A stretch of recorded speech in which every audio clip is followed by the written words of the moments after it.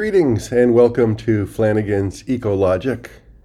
I am your host, Ted Flanagan, and this episode of Ecologic covers EcoNet News, Volume 25, Issue Number 2, February 2023. Quote of the month: "Mad is rebellious.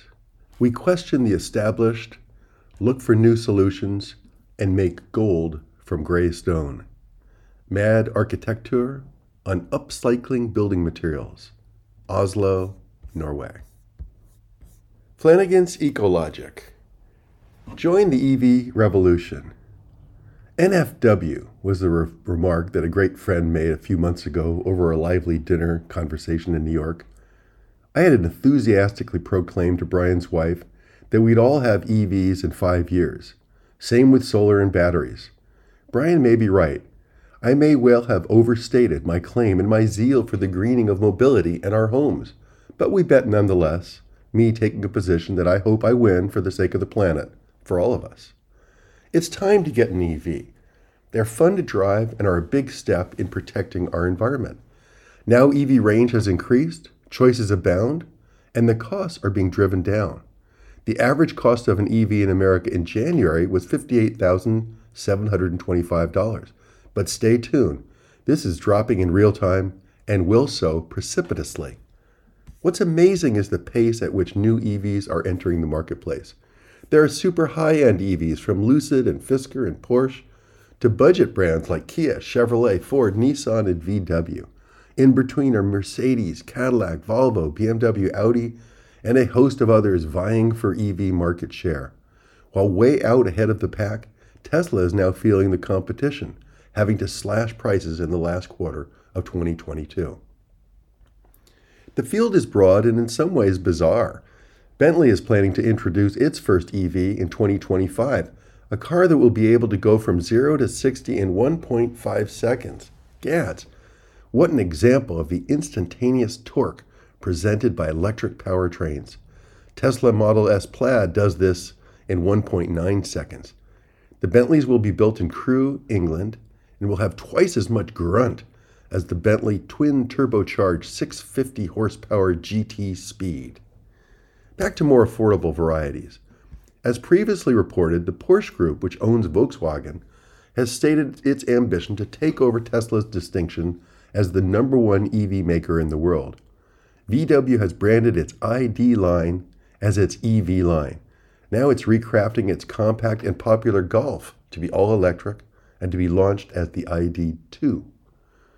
Some say that Hyundai knocked it out of the park with the futuristic Ioniq 5 car. Hyundai is planning to roll out its Ioniq 6 this spring. The $45,500 sedan will get up to 361 miles on a single charge. A lower-cost version, $42,990, will get 272 miles per gallon. A drawback is that the Ioniqs and others such as the Kia EV6 are not eligible for the federal tax credit as they are not built in the United States. You got to watch that. Some VW ID4s are made in Germany and do not qualify, while others made in Tennessee do. And stay tuned, in March the IRS is scheduled to announce new rules. EVs with batteries manufactured outside of the United States will likely not be eligible for the tax credit. Now Subaru joins the pack with its EV Solterra line. Its $44,995 premium version electric SUV has a 72.8 kWh battery bank. It's the first EV SUV with standard symmetrical all-wheel drive. They feature 8.3 inches of ground clearance. Its limited and touring models are more expensive, $48,485 and $51,995 respectively. The EV action is also hot overseas. The Chinese BYD is now the leading EV seller in China, India, and New Zealand, and recently became the leading EV seller in Thailand. BYD's Atto 3 was the leading car sold. It sold for $35,400 US dollars in Thailand. Fully 8 of the top 10 EVs sold in Thailand last year were Chinese, including MG and Volvo, which are owned by Chinese companies. Volvo was purchased by the Zhejiang Geely Holding Group from Ford in 2010. Ford is working on its goal of producing 2 million EVs globally each year. It has now partnered with LG Energy Solution and Koch Holdings to develop a battery facility for EVs near Ankara, Turkey. Construction is expected to break ground this year on what will be one of Europe's largest battery plants. The factory is slated for full production by 2026 and will be capable of producing 35 to 45 gigawatt hours of battery energy storage each year. Ford has successfully rolled out 3 EVs, the Mach-E, Mach-E GT, and E-Transit. Last year, Ford announced that it would be an all-electric car company in Europe by 2035. Note that all EVs are not created equal in terms of efficiency. My Chevy Bolt and Terry's Tesla get about 4 miles per kilowatt hour. But when you see a large pickup, the Rivian or Ford Lightning on the road, think more like 2 miles per kilowatt hour. While more efficient than internal combustion engine, ICE vehicles, Amory Lovins calls these brute force applications of electric mobility. And the more brutish, the heavier the vehicle, and the less efficiency and range. Stellantis, formed by the merger of Chrysler, Fiat, and Peugeot, will now be electrifying its Jeep and Ram brands. These will be heavy, inherently less efficient EVs. Inversely, keep an eye out for Aptera's EV. It is slated to get 10 miles per kilowatt hour, its batteries replenished with solar cells in its roof. So Brian and all my friends, take your pick. There are so many choices. The number of non-Tesla EVs increased by 155% in 2022, fully 269% in the fourth quarter compared to the fourth quarter of 2021. Get ready for the next time you need a car. Yes, it's time to test drive an EV, be it a Lexus, Lucid, Rivian, Tesla Polestar, VW Ford, or another market entrant. Get ready to make the shift. You in? We are a 2 EV household. We have clean and efficient solar-powered mobility and love being part of the climate solution. Texas to become the #1 utility-scale solar state. There are 2 forms of photovoltaics that are reported on regularly in EcoNet news. Rooftop solar, owned by consumers like you and me that reduce power bills, and utility-scale solar systems that provide wholesale power to utilities. California continues to dominate consumer-owned, net energy metered solar, but the Golden State's preeminence is falling in the utility-scale solar world. For years, California has led the nation in terms of utility-scale solar. At the end of 2022, California had a 1,000 megawatt lead, but in May the baton will be passed to Texas. The Lone Star State has recently twice doubled its utility-scale solar capacity in 2020 and again in 2021. Canary Media quips that this is making California look uncommitted to this whole renewables thing. The cowboys are just about to take the lead from the hippies. At the end of 2022, Texas had 14,806 megawatts of utility-scale solar versus California's 15,967 megawatts. Texas has 7.7 gigawatts lined up for installation in 2023 versus California's 4.2 gigawatts. Incidentally, the whole country is forecasted to add 29.1 gigawatts in 2023 compared to 13.4 gigawatts in 2021. Solar storage peaker plant. The Viking Energy Farm, being built by Aravon Solar, will serve San Diego Community Power, San Diego's community choice aggregator. The facility is being built in Holtville, in California's Imperial Valley near the Mexican border.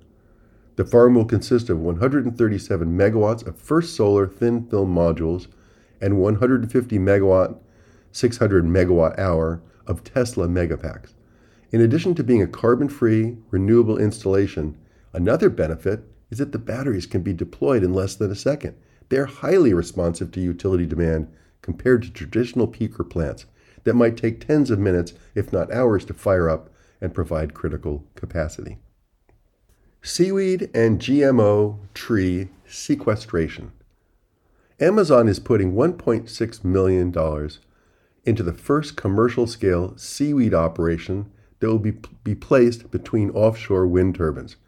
The idea is to slow the effects of climate change by sequestering carbon. specifically to explore the potential of seaweed farms interspersed between wind turbines to remove carbon from the atmosphere. Seaweed can suck up CO2 at an amazing pace. Amazon's investment is part of its $100 million global Right Now Climate Fund. The project, named North Sea Farm 1, is expected to begin production this year and will be located off the coast of the Netherlands. It will test different means to grow seaweed to sequester carbon in an area used for no other purposes. The nonprofit organization North Sea Farmers will build a 25-acre seaweed farm that is expected to produce around 13,000 pounds of seaweed in its first year. The seaweed can then be harvested for use or sink to the sea floor or be stored underground just where the carbon came from. Seaweed can also be used for food, packaging, and clothing. A recent New York Times article features another sequestration strategy, this time using GMO trees to accelerate their growth and their potential for carbon capture. Living Carbon, a San Francisco-based company, has modified the genetic makeup of poplars in the southern Georgia pine belt to grow 50% faster. The trees are genetically engineered to grow at turbocharged rates, slurping up CO2. They could also potentially cut timber rotations from 50 to 60 years to 25 to 30 years. The introduction of the Flavor Saver tomato in 1994 and its FDA approval launched the practice and industry of genetically modified organism, GMO, products. Through GMO, the DNA of a plant is manipulated. Living Carbon is using the gene gun method, which blasts foreign genes into the tree's chromosomes. Similar research has focused on developing blight-resistant chestnuts. Living Carbon's trees start their journey in Hayward, California. Later this spring, the company will plant its trees on abandoned coal mines in Pennsylvania. Note that the modified trees are all female, so they won't produce pollen, limiting their potential risks to the greater ecosystem. Upcycling buildings in Norway. When we think of buildings and making them more sustainable, the focus is on their construction and operation. But what about the back end? What about major remodels? What about demolition? Buildings consume about 1/3 of all energy used. Construction and deconstruction debris also accounts for about 1/3 of all solid waste. Now a project in Oslo, Norway, is demonstrating how to cut embedded carbon in building materials by upcycling materials, refashioning materials for new applications, in this case, an office building. Materials from donor buildings are repurposed both for retrofits and new construction. Named after its location, the project is called Christian August Gate 13, KA13. For KA13, sourced materials such as structural steel, wood, cladding, bricks, tiles, cladding, panels, windows, concrete floor plates were recovered from 25 demolition sites. Fully 80% of the building materials used were repurposed. Without question, this demo is a harbinger of things to come. But to make the case, its designers and owners had to pay a premium, changing the materials to make them work in a new application. Mad Architecture, an Oslo-based design firm, is passionate about upcycling and using demolition waste in its signature works. It remodeled its own offices in 2020-21, and then was approached by a real estate developer that sought to remodel a 1958 office building and its 9,200 square foot expansion. All told, the 8-story project involved 43,000 square feet of space. Upcycling is very different from recycling, which involves breaking down and transforming raw materials to their original state.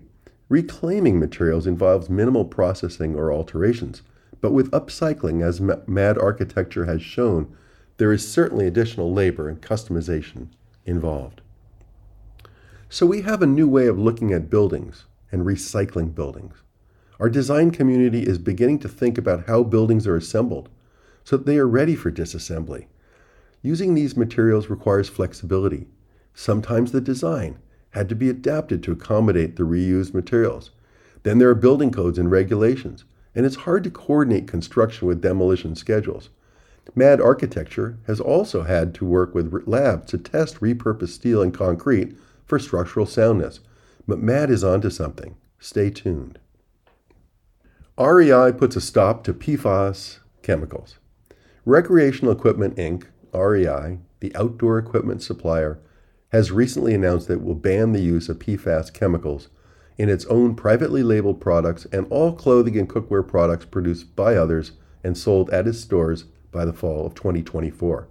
That includes pots, pans, apparel, shoes, packs, bags, and gear. PFAS in heavy-duty apparel, such as raincoats, will be phased out by 2026. What's PFAS?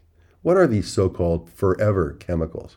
PFAS, technically per- and polyfluoroalkyl substances, are a class of over 9,000 man-made chemicals known for their non-stick and water-repellent properties. They are found in the air, water, fish, and soil. They do not break down naturally, and they have been found in the bloodstream of 97% of Americans. While the full impacts of PFAS compounds is not clear, they are potentially responsible for developmental issues with children. Their presence may result in less chance of women getting pregnant. They may increase a woman's blood pressure during pregnancy, cause lower infant birth weights, interfere with the body's natural hormones, increase cholesterol, and potentially cause cancer. REI has a strong reputation as a highly responsible, environmentally sound company. While firms such as 3M ban the use of PFAS chemicals, critics claim that REI has been slow to do so. It has already phased out long-chain PFAS chemicals, PFOA and PFOS, but short-chain PFAS are reportedly harder to replace. Nevertheless, New York State recently enacted a law to ban PFAS in most apparel by the end of the year. California has a similar law that will go into effect in 2025. Consumer awareness and these state actions may well result in national standards limiting or eliminating these pesky substances. That's it. Thanks for listening to Flanagan's Ecologic. We'll see you next time.